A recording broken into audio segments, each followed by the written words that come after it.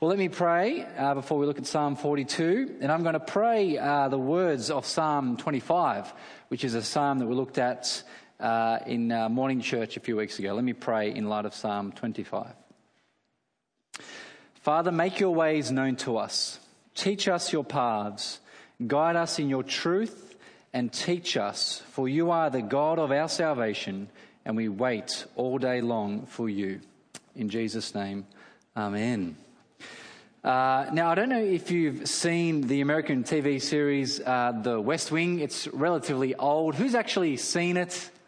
A few hands. Not too bad. I was expecting maybe more of you hadn't seen it, because it ran from like 1999 to 2006, a while ago, and it was hugely popular. It's all about American politics and the presidential election, if that floats your boat, and all that kind of stuff.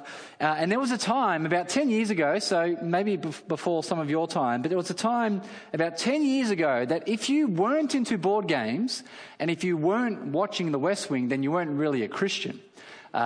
If you were a Christian, you played board games. That's what you did. And you watched The West Wing. That's what you did, at least in our Sydney circles. And that's a problem for me, because I'm not a fan of board games. If you invite me to your house for Christian board games, I'll politely say yes, because I'm a nice guy, but I won't like it all that much. And I've never seen The West Wing. I've always refused. It's this weird Christian thing that everyone's enforced everyone to watch it. But recently, my wife Emily and I, we caved. After years and years of people pestering us to watch this American TV show that's very proud American called The West Wing, we gave in, and we were looking for some summer watching, and so we watched it. And some might say we're finally converted. But I tell you this because 2 weeks ago we watched one of the episodes that's quoted as the most powerful scene from the whole drama of The West Wing. And in this episode, spoiler alert, but you've had 20 years, so bad luck. But something quite sudden and tragic happens. President Bartlet, he's the main character, he's the president, and his secretary dies in a car accident. It's sudden, it's shocking. And the president had known her for a very long time, since his high school days. So she wasn't just some employee of his, she was a dear family friend. And her death, it gives rise to this powerful scene where President Bartlet begins to just hurl abuse upon God. And he stands alone in this national cathedral in Washington. It's this very impressive man-made building. And the security guards stand on the outside, and he's in this building all by himself. And he starts talking to God. He has this real great crisis of faith. And as he reflects on what's just happened, this dear family friend has died. And as he reflects on the difficulties of his life as president and all the troubles they'd faced as him being president in the last year or so, he begins accusing God. He labels God as vindictive. He labels God as nasty. And then he says in Latin, which I won't do because I can't speak Latin. I didn't go to one of those sort of schools. But he says in Latin, he says, "Am I to believe these things? All these difficulties of my life, am I to believe these things from a righteous God, from a just God, from a wise God?" And then he says, "To hell with you, God." And if all that wasn't enough already, to finish off the scene, he lights a cigarette, he has one puff, and he flicks it on the floor, and then he squashes it underfoot inside the cathedral, as if to say, "That's what I think of you, God, letting such difficulties happen." And if you've seen it, it's a very powerful scene. It's very well done. It's very well scripted, but it's completely wrong. As are many of the self-righteous and theological scenes in The West Wing. Don't get your righteousness or theology from The West Wing. It's very off. But it's completely wrong because the whole scene fails to understand the God of the Bible. And it fails to understand who our God is and how he's acted in history, and that actually our God is faithful. And sadly, many in our world, and even more sadly some Christians, they have this kind of West Wing understanding of our God. When things don't go well, when people look around at the circumstances of their lives and they see difficulty in their life, they accuse God. Or they reject God, or they reason if things are hard and God is good, then, well, God can't exist. You know, am I to believe these difficulties from a God who's righteous and just and wise? Can't be true. He must be fake, or he must be a bad God. But in our psalm today, the psalmist teaches us what the godly response to difficulty looks like. And he teaches us what the response of someone who knows the God of the Bible looks like when stuff is hard, when there's difficulty. And there's no doubt, as we'll see, that the psalmist here in this psalm is in a state of great sorrow. He's not some armchair expert. He's not kind of talking about suffering as if he doesn't really know it, as if the only difficulties in his life consists of, what kind of colour bathroom tile do I need to pick? No, the psalmist here looks around at his own life and it's depressing. He's depressed. It's hard. And yet the whole time he never rejects God in this psalm. And what's so lovely about this psalm is that even though the psalmist never rejects his God, that doesn't stop him bringing his questions to God. So if you have a quick look at verse 2, he says, when can I come and appear before God? He feels distant from God. Or verse 5, he says, why am I so depressed? Why this turmoil within me? Or verse 9, glance down at verse 9, he says, why have you forgotten me, God? And why must I go about in sorrow? Why? You see, this is a very honest psalm that asks very honest questions, but the whole time it models a very godly response, a faithful response, a response of someone who knows the God of the Bible. But a few things to note before we jump in. The first is if you look right at the top of the psalm, right under where it says Psalm 42, you'll see that this is a psalm of the sons of Korah. And in a nutshell, the sons of Korah, they were responsible for the temple music in the Old Testament. So think Old Testament temple, and they were responsible for the music in the temple. That was their job. That was their tradition. And Psalms 42 to 49, they're kind of together. They're all these psalms of Korah. They're part of that tradition. And while these psalms, as you read them, they sound quite individualistic, but they're probably meant to be understood corporately as well. So what I mean is, as we read the psalm, it says I and my, and this is my experience. But the experience described in the psalm is probably the similar experience of all of Israel. So it's not just one isolated person and how they feel, it's their experience of what everyone is feeling. It's that kind of psalm. These psalms are corporate, not just individual. The second thing to note is that this psalm is a maskil. Again, it says it at the top. It's a maskil, which again, in a nutshell, means a psalm of instruction. So this is a psalm containing wisdom. And so to listen to this psalm is to hear wise instruction. That's what it is to us, wise instruction for God's people. And we don't have the time, but Psalm 42 and 43, they go together. So again, if you look at your titles in your Bible, you'll see there's no heading for Psalm 43. It just says Psalm 43. And there's very similar language between the two. There's a chorus that goes between the two. And so they kind of go together. We don't have time to look at both of them. But what I'll say in the sermon takes both the Psalms into account. But the Psalms together, that is the wise instruction. They go together. But the third and final thing to note, and probably the most important thing for us, is the situation behind this psalm. What was going on as this psalm was written? And usually it's notoriously difficult to work out when a particular psalm was written or what particular situation it was written in. It's really hard to know. Most of the psalms don't tell us. Some of them do. Psalm 51, it's the famous psalm of David when the prophet Nathan confronts him about his sin against Bathsheba and how that led to murder. And David tells us, he writes that psalm in light of that. But most psalms don't tell us.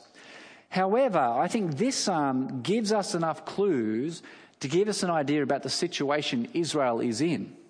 And we can't be sure of the exact time, but whatever time it is, this is a time when Israel was without the temple. This is a time where they didn't have the place of worship to go and worship God, and God's presence wasn't with them in the temple. And perhaps even they were outside of their own land, in exile in Babylon, or just about to go into exile into Babylon.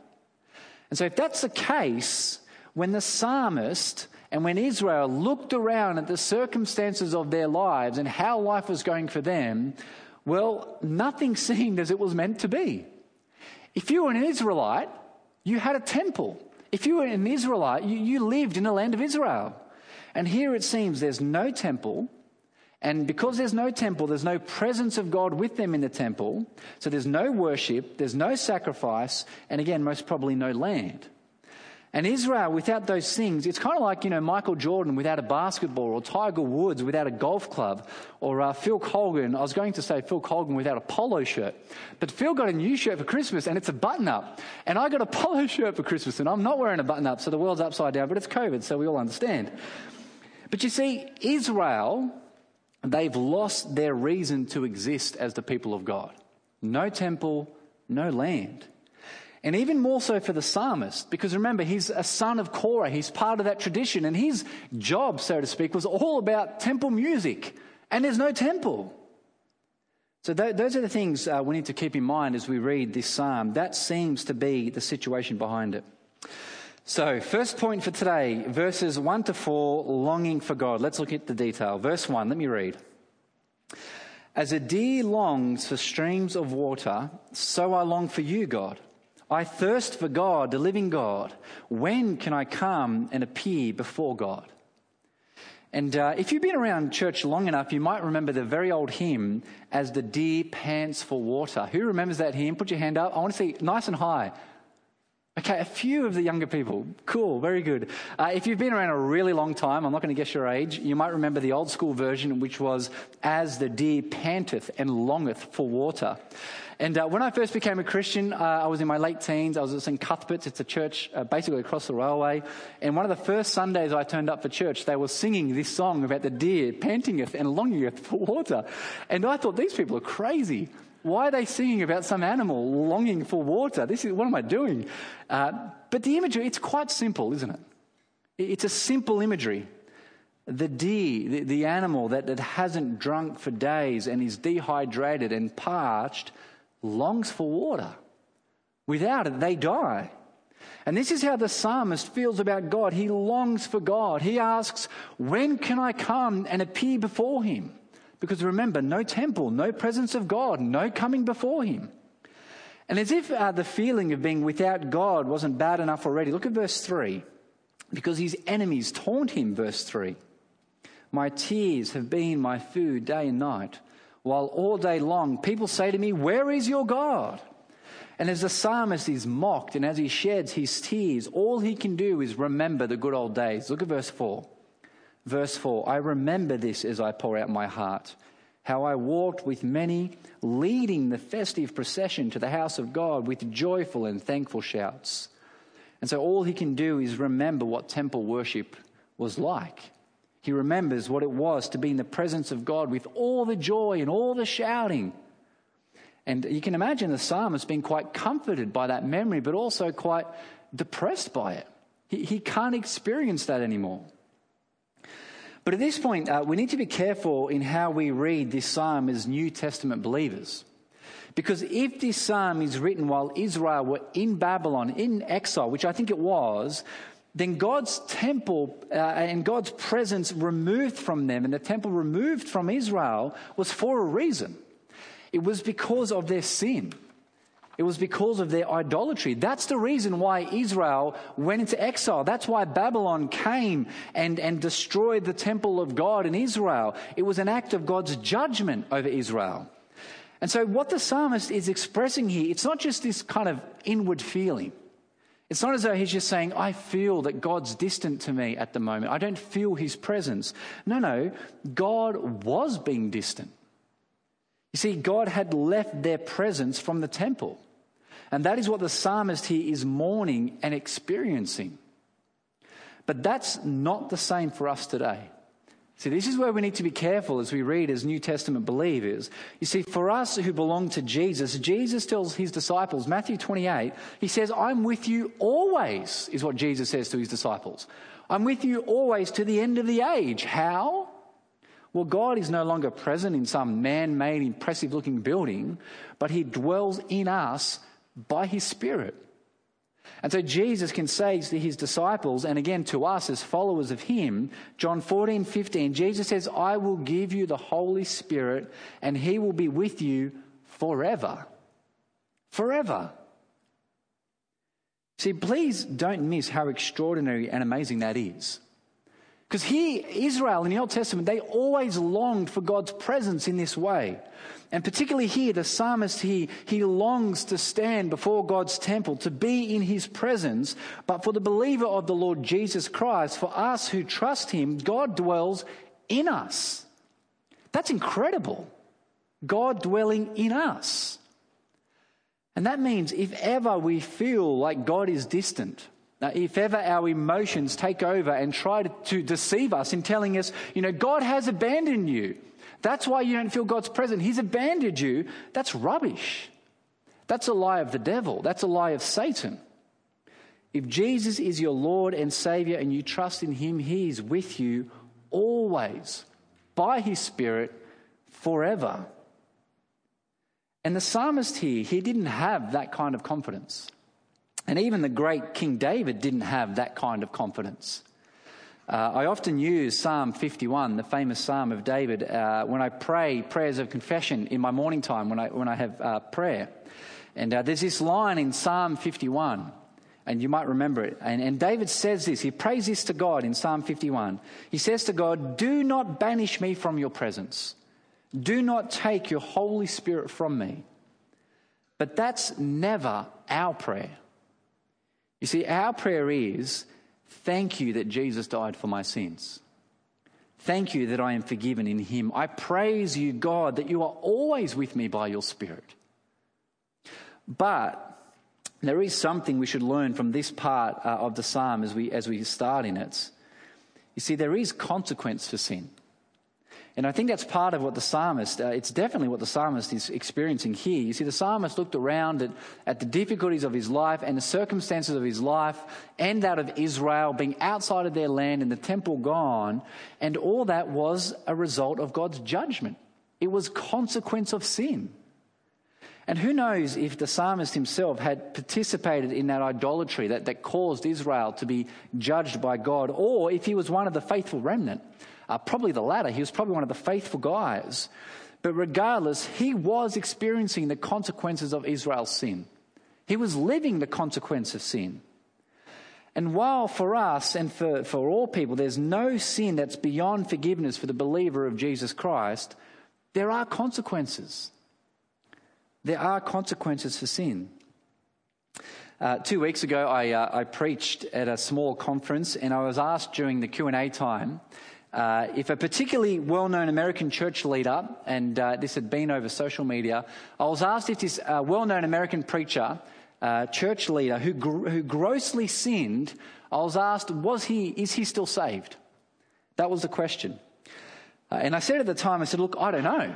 I don't know if he was a fake, if he was a fraud the whole time, if he led this church, but it was all a lie. Well, probably not. No, he's not converted. But no sin is beyond forgiveness. If you trust in the Lord Jesus and ask for forgiveness, well, only God knows if he truly trusts in Jesus or not.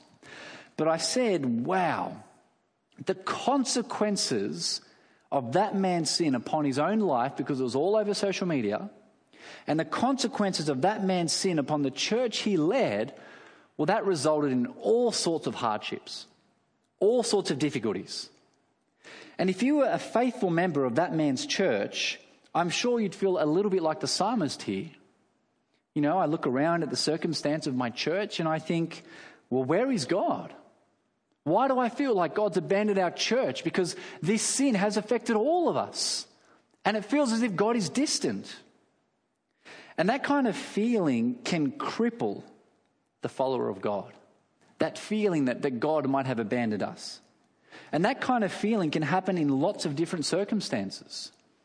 You see, we live in a world that's affected by sin, by your sin, by my sin, by other people's sin, by the fallen nature of creation itself. There will always be difficulty and hardship because this world is under sin and judgment. And when we feel those effects of sin and judgment in a particularly acute way, well, sometimes our emotions and our feelings can take over and we can begin to wonder, well, is God actually for us? Because it doesn't feel like it. Does he actually care? Has he abandoned us? Is he God? Does he truly reign? And in those times, it's the next verse that we must remember. So you have a look at verse 5, and it's the chorus of this psalm. Verse 5. Why am I so depressed? Why this turmoil within me? Put your hope in God, for I will still praise him, my Saviour and my God. And again, what I love about this psalm is the way it honestly brings its questions. Why? Why do I feel this way? And the Bible is full of these kinds of laments. It actually invites them. In morning church, like I said as I began, we looked at Psalm 25. And in Psalm 25, the main point of it is when life gets hard and when circumstances overwhelm, the first thing the Christian does is bring your hardship to prayer to God. You bring it to God in prayer. And we can do that. And we can ask why. And we can cry why. And that's what the psalmist does here in his psalm. He's low. He's depressed. He's conflicted within himself. And he brings it to God. And yet he does it with his sure and certain hope.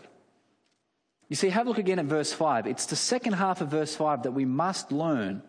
Because the psalmist is depressed and he's low and he sees difficulties, and instead of letting his emotions dictate, he dictates to himself. And he says, put your hope in God. I will still praise him, my Saviour and my God. And brothers and sisters, that is what we must remember during those low times of our lives. And if they haven't come, they will come. We need to talk to ourselves of our God. We need to dictate to ourselves what he's like, who he is, how he loves us powerfully in Jesus, his Son, to save us. You see, emotions, they are a good gift from God. Don't hear me wrong. Emotions are a good thing. But like all human nature, they are fallen. And emotions can become irrational emotions that lie to us and deceive us and cause us to reject and accuse, even mock God. But the believer in those times remembers who God is, that he's trustworthy, that he always keeps his promises, and that person then puts their hope in him. And that is the point of this psalm. During those difficult times of life, should they come and then go, or should they be around throughout your entire life? Put your hope in God, for he is Saviour and he is God. And that's not to say as soon as you do, suddenly you'll magically feel better or magically your life will get better. That is not the promise of Scripture. And that doesn't happen in this psalm. You see, this is one of those few psalms that stays low, that in the midst of the continued depression and turmoil, that the encouragement of the psalm is, well, in those times, continue to hope. Hope in God. Trust him. And perhaps you've heard of Charles Spurgeon. He was a very famous preacher in England in the 1800s. And he was a faithful man, a devout man of God. Gave his life to serving God as much as he could. But he struggled massively with depression throughout his life. What I assume we'd call today clinical depression. And this is what he once said in a sermon. He preached this once. He said, I find myself frequently depressed, perhaps more so than any other person here. And I find no better cure for that depression than to trust in the Lord with all my heart and seek to realize afresh the power of the peace-speaking blood of Jesus and his infinite love in dying upon the cross to put away all my transgression. See, that is a man, that is a person, that is a believer who did not let his emotions and his feelings dictate, but he dictated to himself about the love of God in Jesus. And in our world that statistically seems to be getting more depressed, using that term quite broadly, there is clinical depression, but broadly it seems our world is getting more depressed, finding life harder. In all that, what a hope that we have in our God. What an assurance that no matter what the earthly circumstance might come your way, and it might stay with you the rest of your life, God is still Saviour. He's still God and powerful to save, and that's why the psalmist praises him still. But much more briefly, points 2 and 3 point to the faithful love of God. And again, there's no doubt as you read on through the psalm that the psalmist is really feeling the difficulty of this life. So look at verse 6. Verse 6, he says, I'm deeply depressed. Or verse 7, look at verse 7. Deep calls to deep in the roar of your waterfalls. All your breakers and your billows have swept over me. And so you get this image of being overwhelmed and drowning in all that's going on in the psalmist's life. We might say, I'm in the deep end, or I'm struggling, or I'm overwhelmed, I'm treading water. But again, the psalmist remembers his God. So have a look at verse 6. In verse 6, he mentions the land of Jordan and Mount Hermon. And I think he does that because there the psalmist is remembering those times when Israel first came to their land, when God acted powerfully against wicked nations and against their enemies to bring to basically get rid of them and to bring them into their land. And it's pertinent for Israel now because if they're in exile, they're under the oppression of a wicked nation. They're looking forward to coming back to their land and God acting in that way again. But it's verse 8 that shows the great sense of hope. Look at verse 8. The psalmist writes, "The Lord will send his faithful love by day. His song will be with me in the night, a prayer to the God of my life." And so again, you have the psalmist reminding himself, talking to himself about God. And he remembers that God is faithful, that he keeps his promise, that he's trustworthy because he's seen God keep his promises. So it's only the right thing to do to see him as trustworthy. I remember when I was a kid that my dad promised to take me to Parramatta Speedway. Does anyone remember the old ads on TV about Parramatta Speedway? Again, just put your hand up high so I know how old I'm getting. Not many. Wow. There you go. Rob remembers, and he's older than me. So the ad was awesome. I was probably about 10 at the time, and it was these like sprint cars kind of flying across the screen, and it was really loud, and there was dirt kind of flying everywhere on this TV ad. And then it was the narrator. This is old, so bear with me, but the narrator would say, he'd say, "Parramatta Raceway, be there." And it was like this real kind of man grunt. And that was it for me. I was a hyped up 10-year-old thinking, that's awesome. I'm going. And I'd nag my dad, Dad, take me. Dad said, "Yes, I promise. And every time the ad came on, I said to Dad, "Take me." He said, "Yeah, I'll take you. And here I stand, over a quarter of a century later, still waiting and scarred by the lies of my father. Parents, beware of well-intended promises. But you see, that's not the God of the Bible. That's not him. That's not our God. Our God isn't some well-meaning human father who makes good promises but can't actually keep them at times. No, this is a God who shows himself to be faithful and trustworthy over and over and over again. If you don't believe me, read your Bible. Over and over again, God says something and he does it. And nowhere more powerfully than in Jesus, his son. You see, trust his faithful love. That's what the psalmist does. He remembers God's faithful love. Which leads to our last point. Point 3, God as rock. And while the last verses of this psalm are words of just utter despair and sorrow, they're heavy words. But just notice how the psalmist begins these last words. Because he begins by calling God his rock. So look from verse 9. Verse 9, "I will say to God, my rock, why have you forgotten me? Why must I go about in sorrow because of the enemy's oppression? My adversaries taunt me as if crushing my bones, while all day long they say to me, 'Where is your God?'" And then our chorus, verse 11, "Why am I so depressed? Why this turmoil within me? Put your hope in God, for I will still praise him, my Saviour and my God." And as you get to the end of the psalm, it's very clear that the psalmist is still low. He's feeling the pressure of being in exile and away from the presence of God and whatever other oppression he was feeling from the enemy. But in all that, God is still his rock. And you have this imagery of verse 7 of the sea and chaos and waves, and it's contrasted to God here as rock.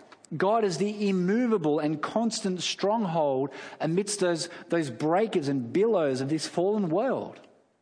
And we don't know if the psalmist ever left his lowly state. We don't know.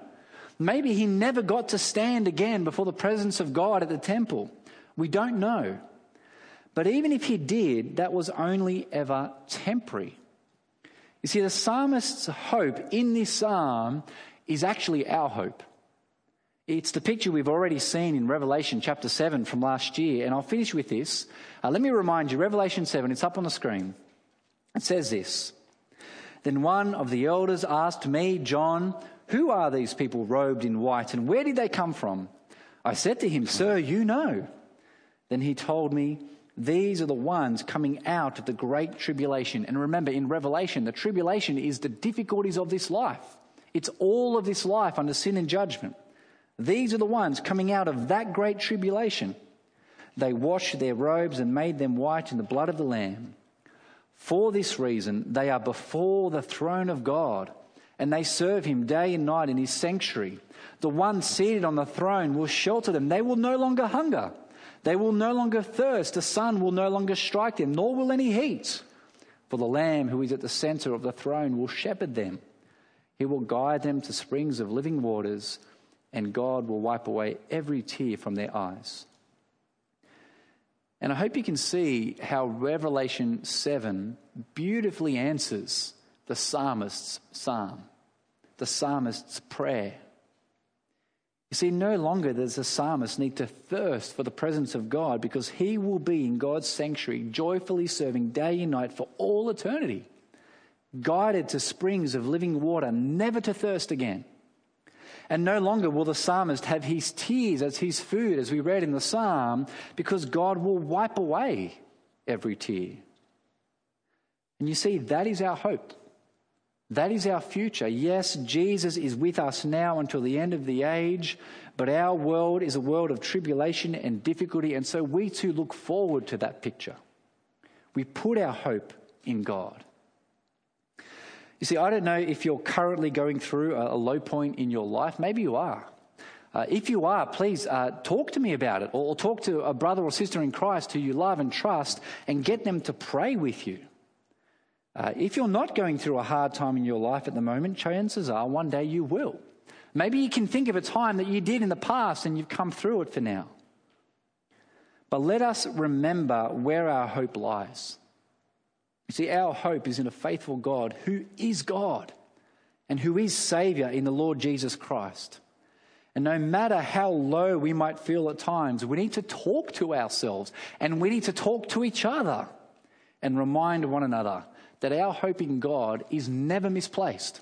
It's not foolish. Let people mock us. It's not foolish. You see, why am I so depressed? Why this turmoil within me? Put your hope in God, for I will still praise him, my Saviour and my God. Let me pray. Well, Heavenly Father, we thank you that you are the trustworthy, promise-keeping God who has saved us in Jesus, your Son, and who dwells in us by your Spirit. And Father, we pray that when we do go through those low and depressive times of life, that our emotions will never deceive us to thinking that you are distant, to thinking that you don't care. Lord, in those times, help us to talk to ourselves and talk to each other of the great news of the gospel of the Lord Jesus, to put our hope in you always. This we ask in Jesus' name. Amen.